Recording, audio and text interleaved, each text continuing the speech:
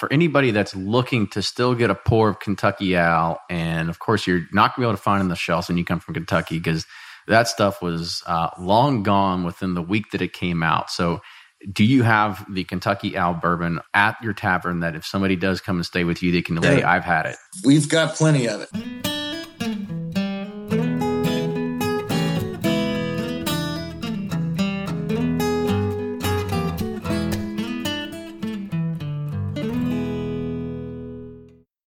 Ed Bly and Rising Tide Spirits are back again with a new release of Old Stubborn Bourbon. And this release of Old Stubborn is a premium hand marriage of 10, 11, and 12-year cask strength, barely filtered pot still bourbon. It comes in at a staggering 123.8 proof, and the flavoring grain for this one, which the last one was wheated, but this time it's now rye. Rich, sweet, and bold with a long finish that's sure to be another eye-opener. You can order online at Sealbox or thebourbonconcierge.com, and you can even purchase in person at Revival Vintage Spirits, and even now with very few select stores in Kentucky. You can get it now while you can, but be sure to do it because it's not going to last long. And they're off for another Get 270 2020 Unicorn Raffle. Your $20 ticket gives you not one, but two chances to win from our lineup of 20 Woodford Reserve treasures, including the grand prize, the rarest unicorn yet, the Woodford Reserve Kentucky Derby 150 Baccarat Edition. Only 150 bottles were made and is just like the one the Derby winning owner receives. Quit horsing around and get your $20 tickets now at give270.org. Charitable Gaming License ORG 0002703. From their bar to yours, Chad and Sarah of the popular YouTube channel It's Bourbon Night bring you their favorite at-home old-fashioned mix with the new Elemental Elixirs Golden Hour Syrup. It's a custom-made syrup with notes of bold black tea, warm spices, and orange zest. All you need is your favorite whiskey and ice. No bitters needed. One bottle makes 16 drinks, so that's only $1 a cocktail before you add your own whiskey. They can also be enjoyed in other cocktails or spirits, mocktails, coffee, tea, and anything you can think of. It's crafted locally in Lexington, Kentucky, and you can get your bottle now at whiskeyambitions.com. Do you ever pour yourself a bourbon, swirl it around, and then start struggling to come up with tasting notes?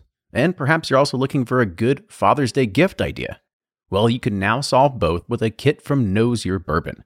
And unlike other nosing kits on the market, Knows Your Bourbon kits feature real ingredients for the most authentic aromas. You can smell real Tahitian vanilla bean instead of some synthetic aroma that's just made from chemicals. So head on over to knowsyourbourbon.com and enter code BP10 for 10% off your order.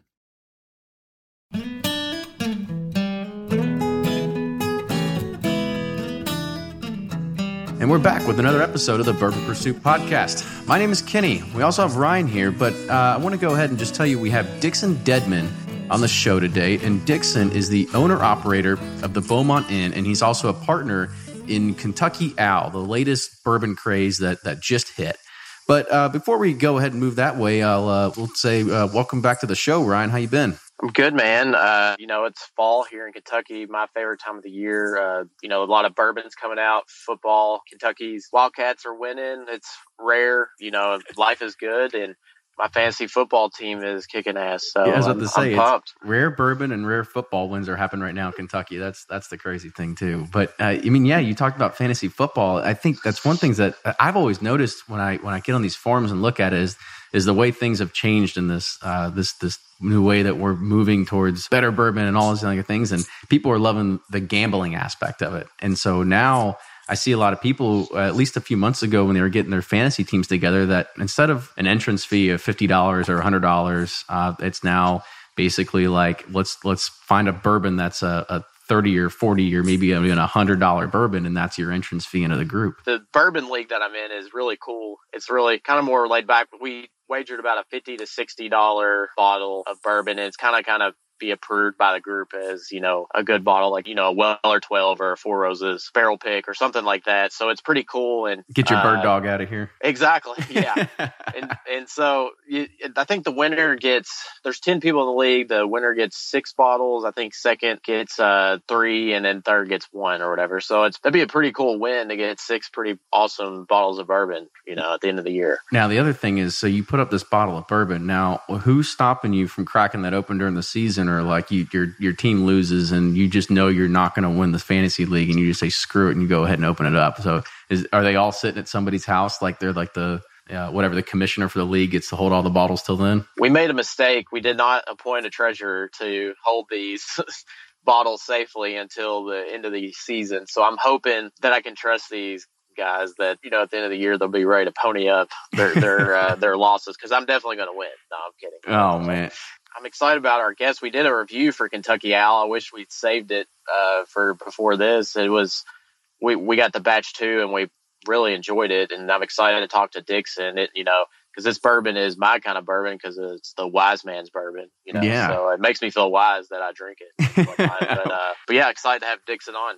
Yeah, definitely. So let's go ahead and we'll open this up. So Dixon Dedmon, welcome to the show. Thank you for having me. I'm honored to be somebody is worthy to interview. What we try to do is we try to round out everything about Kentucky, with bourbon, and then you have a good mesh into there as well as you have a lot of things that go into the tourism industry as well. So I totally want to start talking about first. Let's talk about you, right?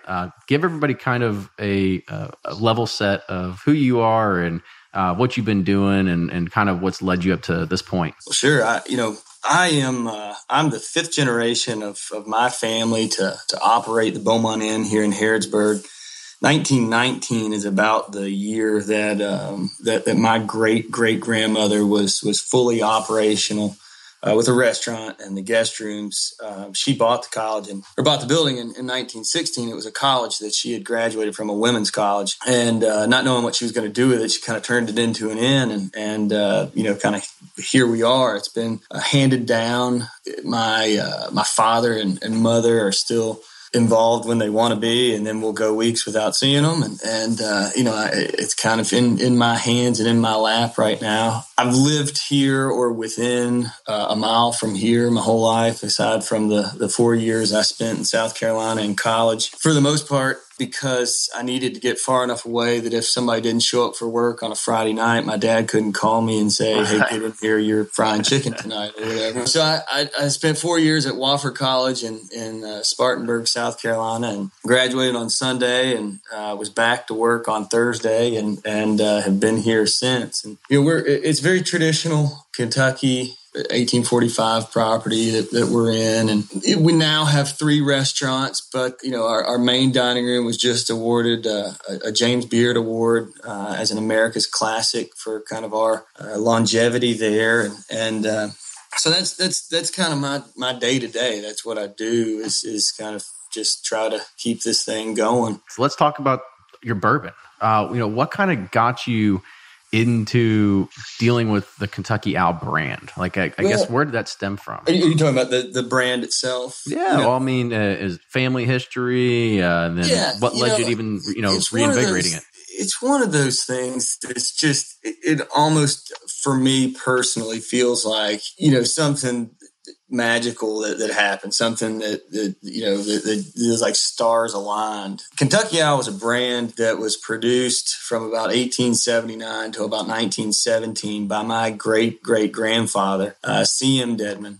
He had a distillery in what's called Oregon, Kentucky, which is just north of Mercer County. That distillery was obviously closed with Prohibition, and there's some other stories about all of that, but the long and short of it is that, the federal government came, they took all his whiskey, put it on barges, put it in warehouses, and essentially would not allow him to insure it at that point. They said, not to worry, Mr. Dedmon, your bourbon is in government hands and it's as good as insured. And he passed away in 1918, and his son received word shortly thereafter that unfortunately those warehouses had mysteriously burned, and that there was no I don't know if retribution is right, but there was no payment coming back for those lost barrels. My grandfather's number was always somewhere around 250,000 gallons was the amount that was kind of tossed around there. But at any rate, my great grandfather sued the federal government a number of times for up to 15 years trying to get any amount of money back for that. and they never received the first dime. It was always one of those things that everybody talked about. He always talked about bringing it back. My grandfather's great line was always when he won the lottery. It wasn't if he won the lottery, but when he won the lottery, he was going to first buy a limousine and second start up the family bourbon again. And he passed away in 2003 without that happening. It's always been a dream of my dad's, and my family still owns the property where the distillery was. We grew up camping out down there. We built a little cabin down there. We played down there as kids, running around on the foundation of the old warehouses and stuff. And so, it's always been kind of a part of family history, always something that we've wanted to do, but it was just always kind of out there and unattainable. It's really, part of that is because it takes a pretty substantial investment. And part of that's because it's a really hard thing to do. I tell people all the time, if I had to do it myself, I got a better shot of getting to the moon with the stuff that's in my garage than I do getting through all the legal paperwork and red tape and all the nonsense that you have to file and everything. It's just, it's unbelievable. There's a friend of my contemporary of my father's in the innkeeping business. They've been serving on boards together since the early 80s. And he's got an inn in Northern California, in Eureka.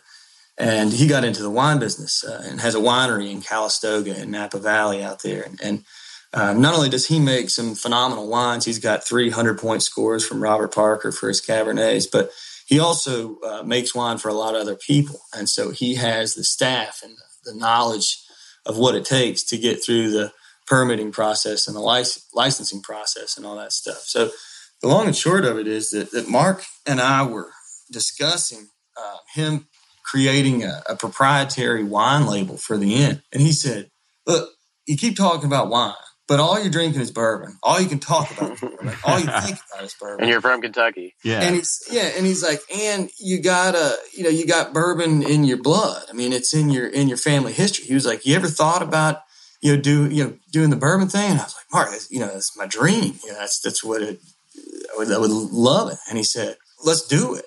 After I kind of picked my jaw up and stuff, he kind of said, look, I can take care of this part of it. You find it, you make it, you get it done. We'll come out and get this thing going. And so we literally beat the bushes for, 18 months or so.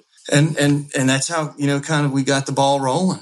It's just been an absolutely unbelievable project. It's so much fun. And it's also one of those things that, if it goes away tomorrow, if nothing ever happens with it, if another bottle never sells, I can always say I did it. I've always got a bottle, that I can give to my kids and say, one time we did this, and this was your great, great, great grandfather's label, 100-something years ago. It's a personal point of pride for me. I have no interest in being some bourbon don. I don't, consider myself even in the same realm as some of the accomplished and the people in the bourbon world that I don't want anybody to ever think that I have some opinion of myself as I'm just basically I'm a fried chicken. I wash dishes. I had this opportunity. We think we make a pretty good bourbon. I'm really proud of it, and for me, it's a really cool experience and something that I'm really proud to have been able to do. That's really great to hear that you're very humble about it, that you don't sit there and say, like, I just became a master distiller because of my own right. And I'm a rock star. Yeah, exactly. Right. I mean, let me tell you something. The weirdest thing in the world for me has been, people will show up and ask me to sign their bottle. And I'm used to signing checks or yes, I agree to pay you for this service or whatever. I mean, it floors me. It floors me. It's so unbelievable to me. Yeah, I mean, it really is. So, I mean, talk about the brand just a little bit more, right? So, I guess why the tag name, The Wise Man's Bourbon? Is it just because it's an owl on there? Or is there more to it? No, I mean, my two partners in this, Mark Carter and his wife Sherry. Sherry is a graphic designer, and she does websites and things like that. But what we did was we took the original Kentucky Owl label and updated it slightly. For one, the original owl on the Kentucky Owl bottle looked as much like a field mouse as it does an owl. So we got to do something about this owl. And she redesigned the lettering, the script. But if you look, the original said Kentucky Owl, Kentucky Straight Bourbon Whiskey, the Wise Man's Whiskey. So that's an original slogan that we just chose to call it the Wise Man's Bourbon instead of the Wise Man's Whiskey. But from the label on, they are very similar. Mm-hmm. So getting to the bourbon, what made you guys decide to go with the barrel proof offering instead of, like a 90 proof or 100 proof that's more palatable, but to some people, to the common folk, but to bourbon connoisseurs, we really appreciate the barrel proofs. I'm a barrel proof guy myself. And I think with where we wanted to be with this brand and what we wanted to do, barrel proof was the only way to go. One of the things that we're doing with everything is we're double barreling, but we're double barreling much earlier. We're not finishing in a new barrel for, 18 months, 2 years. The first 2 batches that have been out at 4 years old, they were dumped. And then they were then we had new charred white oak barrels refilled with that 4-year-old product. And we did it, barrels of differing char levels. And so part of what's been really fun about this is kind of, it's starting with 14 and then for batch 2, I was working with 9, but we're working with 9 barrels of differing char levels. And you can't imagine, when we're working on such a small scale, you can't imagine how different, you can't believe, I should say, how different 2 barrels of identical distillate will taste after 4 to 5 years in barrels of different char levels. And they just, and so part of what we were doing, part of what we were trying to create, these very, these unique batches of different blends of barrels from different char levels and things like that. Number one, that a lot of that's kind of lost if you take it from 117 and knock it down to 90, then how much of that uniqueness is there? But number two, with where we wanted to be, the last thing I wanted anybody saying was, here are these guys coming out with this new brand, charging this ridiculous amount of money, and they're watering it down to 86 proof so that they can sell X number of cases so they can put X number of bucks in their pocket. And the reality is, I felt like to get and do what we wanted to do, that the only way to do it was to do a barrel proof expression. And I have nothing against any other brands, but for us, I didn't want anybody to think we were trying to hide something. We were trying to water something down. We were trying to stretch it. We wanted it to be the real deal. And you let the consumer decide if they want to add a little water.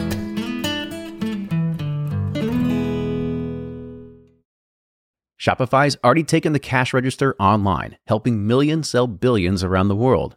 But did you know that Shopify can do the same thing at your retail store? Give your point-of-sale system a serious upgrade with Shopify. Shopify's point of sale is your command center for your retail store. From accepting payments to managing inventory, Shopify has everything you need to sell in person. And with Shopify, you get a powerhouse selling partner that effortlessly unites your in-person and online sales into one source of truth. Track every sale across your business in one place and know exactly what's in stock. Connect with customers in-line and online. Shopify helps you drive store traffic with plug-and-play tools built for marketing campaigns, from TikTok to Instagram and beyond. And get hardware that fits your business. Take payments by smartphone. Transform your tablet into a point-of-sale system or use Shopify's point-of-sale Go mobile device for a battle-tested solution. Plus, Shopify's award-winning 24/7 help is there to support your success every step of the way. Do retail right with Shopify. Sign up for a $1 per month trial period at shopify.com/bourbon, all lowercase, and go to shopify.com/bourbon to take your retail business to the next level today. Shopify.com/bourbon.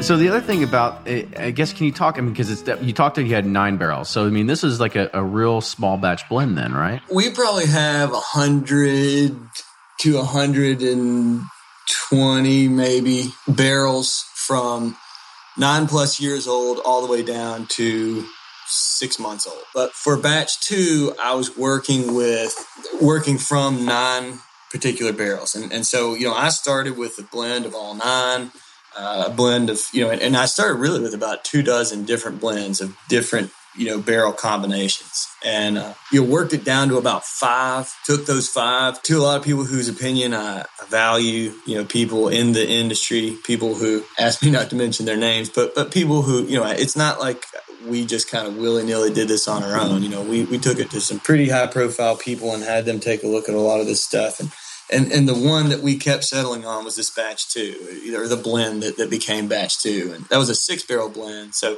we didn't use all 9. We just selected 6 of them. There are 3 of them from the Char 4 and 3 of them from the Char 5. And it was that blend for me again and again and again and again. And I would do it blind. And it was that particular one that really stood out to me and to most people, to be honest with you. And so reiterate what you did, right? Because I want to make sure that I understood that correctly, is that you took these barrels and then you dumped them and then you put them back into new charred barrels. Is that right? Yeah, I think it was about 19 barrels or so that we dumped at 4 years old. So this is about 5.5 years ago.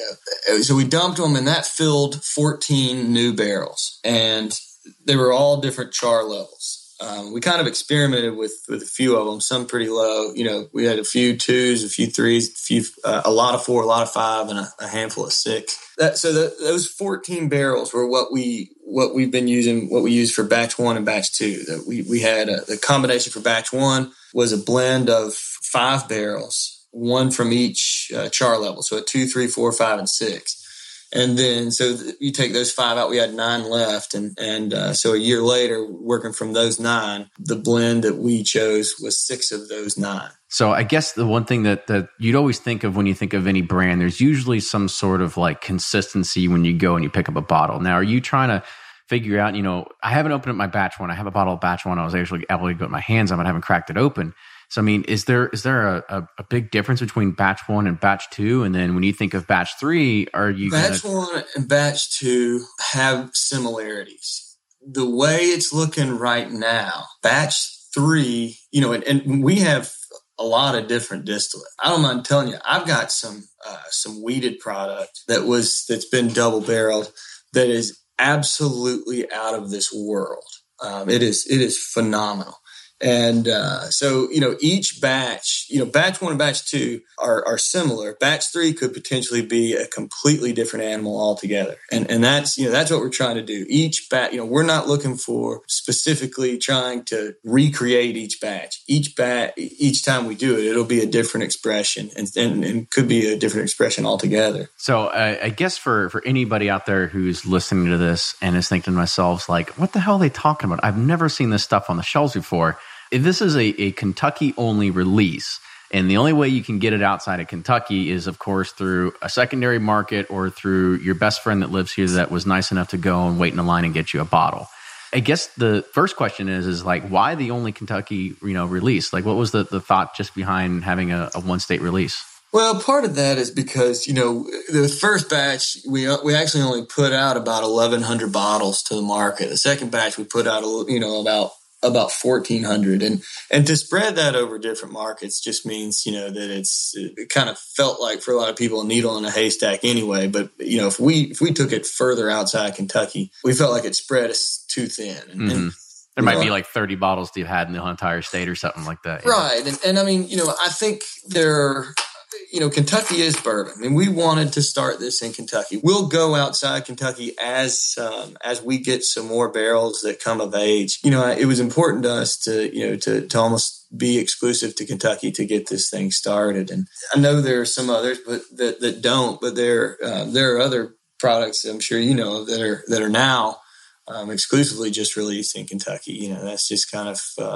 and. When you look at some of those boards and stuff, I mean, there was a store in Lexington. This guy said that he had 4 college kids from New York that were paid to drive down here, wait in line, and get 4 Kentucky Owls and take it back to a guy. So, I mean, I guess the people out of state, if they have the means, are figuring out a way to get it if they want. That's true. That's true. So, I mean, I guess how does that make you feel, right? To kind of know that your brand is, exploding to the point where people are in high demand for it. This is all we kind of look at. This is probably a bubble that's going to burst at some point, but right now it's hot, right? And so, I mean, how does that make you feel? It's almost a surreal feeling, because for us, it's very much a hands-on thing. I mean, I pull samples from barrels at least once every couple months, and we go through, we design the label, we do, we're there for all the bottle and we see it going, and all that stuff. And that's really, it's so much fun. And then you see it come out, you look at it and the way people talk about it, the way people chase it and the way it goes, and you're sitting there thinking, my gosh, it's surreal. It really is, you know. Mm-hmm. Tell us about the Old Owl Tavern, because, you know, it kind of has that same name, and I think it's on your property too, right? Well, sure. You know, one of the things that's kind of interesting about, and, you know, I mean, most people in Kentucky know that, you know, there's few places in the world with more archaic liquor and alcohol histories than Kentucky. But I graduated from college in May of 2003. In November of 2003, the fourth election over a 10-year period passed in Harrodsburg to allow sale of alcohol by the drink. And so, you know, from Prohibition until November of 2003, Harrodsburg, where we are, was a dry county. November that passed. In March of 2004, we immediately started construction on one part of the building to put in the Old Owl Tavern. And, you know, the owl, the same, you know, the owl is taken, the name is taken from that same distillery. And you know, that was, we opened in November, the night before Thanksgiving, November of 2004. And it provided us a completely new, I guess, you know, amenity to offer to our guests. It's a very casual dining restaurant, very, you know, it's not near as formal as our white tablecloth dining room, but we've also built it into what I think is a pretty damn cool bourbon bar. You know, the Bourbon Review guys named us one of America's 75 best bourbon bars. And, you know, I've got anywhere from 110 to 120, 130, depending on what time of year it is, brands on the shelves. And it's really taken on a life of its own. I mean, I can't believe it's been 11 years since we did that. But the tavern has made a big impact in what we're doing here at the inn. Yeah, I mean, that seems like a lot. Yeah, so you got a lot of bourbons on the shelf there, over 120, huh? I think you could probably make yourself a stop on that Urban Bourbon Trail. We've partnered up big time with the Kentucky Bourbon Trail. We're a sponsor. We're one of the handful of properties that they recommend for as an overnight accommodation, because for the trail itself, we sit right in the middle. You know, each of the distilleries are really within less than an hour from us. And so, you know, we're really centrally located, and that's been a huge part of our business here lately is partnering up with and you know, all that's going on with the Bourbon Trail. Well, that's fantastic to know, because we've gotten a multitude of messages of people that send us emails, and they say, we're actually going to go and check out the Kentucky Bourbon Trail after listening to this podcast. And for the longest time, we've always kind of said, well, the best place to probably go is Louisville, because you're kind of in the middle between Lexington. You know, you can either go east or west, depending on which way you want to go, and go to all these different distilleries, because you can only choose really one. But now I'm glad to hear that there's another good location that, of course, is you have your kind of like your bed and breakfast kind of scenario, where it's you have your restaurants, you have everything that you would need there, all your amenities at home. And then, of course, you're only, an hour and 15 minutes away from downtown Louisville, something like that. Yeah, so. I mean, you know, last year we had guests stay with us from all 50 states and 16 foreign countries, and the majority of all of those places represented at least visited one or two distilleries, and you know, so we do a lot of it. And the great part about where we are is, you know, you can go, as you say, west and knock out all of the ones in the Bardstown area in a day, and then go east or, you know, northeast from us and hit the others. And you know, you're still only traveling about, you know, less than an hour. So, mm-hmm. So I guess for anybody that's looking to still get a pour of Kentucky Owl, and of course you're not going to be able to find it in the shelves when you come from Kentucky, because that stuff was long gone within the week that it came out. So do you have the Kentucky Owl bourbon at your tavern that if somebody does come and stay with you, they can at least say, I've had it? Sure. We've got it. We've got plenty of it. And you know, the other thing I'll kind of plug there is I do a lot of tastings here at the inn as well, private tastings. I do 4 or 5 a week. If you go to the tavern's Facebook page, you can see the pictures of the different tastings. But we've always got Kentucky Owl on the shelf. You know, I want it. The thing that's so important to me about Kentucky Owl is that people drink it. We don't make it. I mean, I love it's a great feeling to know that people have placed such a value on it, that people do so much to get it, that people want it. And we want them to drink it. We want them to crack it open, on a special occasion and drink the stuff. Yeah. I mean, I agree. I've had it. I said it was fantastic. If you can find it and you got some spare change, add it to the shelf. But it's definitely something that I think it's grown in this very, very recent history. It is one of those brands that people love to be able to say, I have it on the shelf, right? It's next up to there to my B-Tax and my Pappies. And, I'm only going to pour it for the esteemed guests that actually visit my basement bar. Well, man, I'll tell you again, and I mean this from the bottom of my heart. I never dreamed that we would be there. It is such a cool feeling. It is, I am humbled beyond belief to even hear somebody say something along those lines. We're just it's just it's a point. It's a thing of pride for me. My dad and I have a pour of it every once in a while. And, it's just kind of one of those things. It's like, man, there's a long line of our family who are looking over us thinking this is pretty daggone cool. Yeah.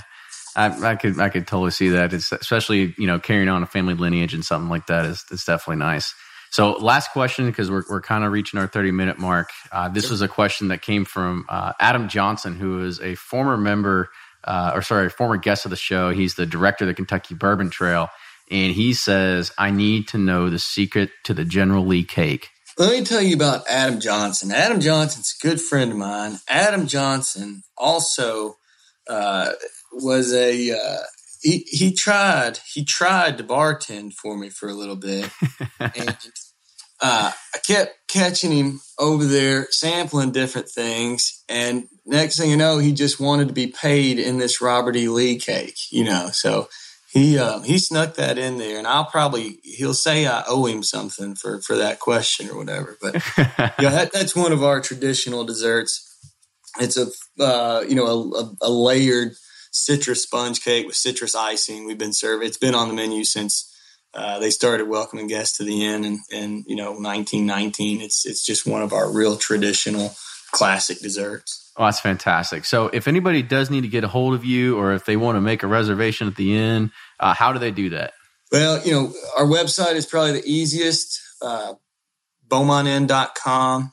I keep being given more email accounts. I think I've got Dixon at KentuckyOwlBourbon.com. I've got Dixon at beaumontinn.com.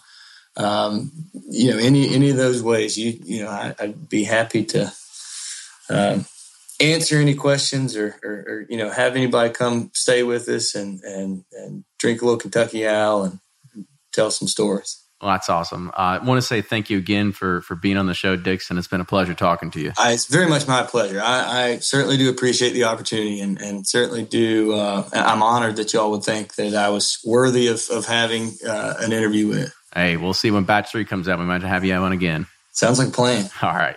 So if you like what you hear, make sure you subscribe to us on iTunes. You can also like us on Facebook and Instagram at Bourbon Pursuit. You can also follow us on Twitter. We're on there pretty much every single day, tweeting out pictures of what we're doing, what our bunkers look like, any kind of cool industry news and retweets. We love interacting with some of our not only our guests, but also our fans of the show.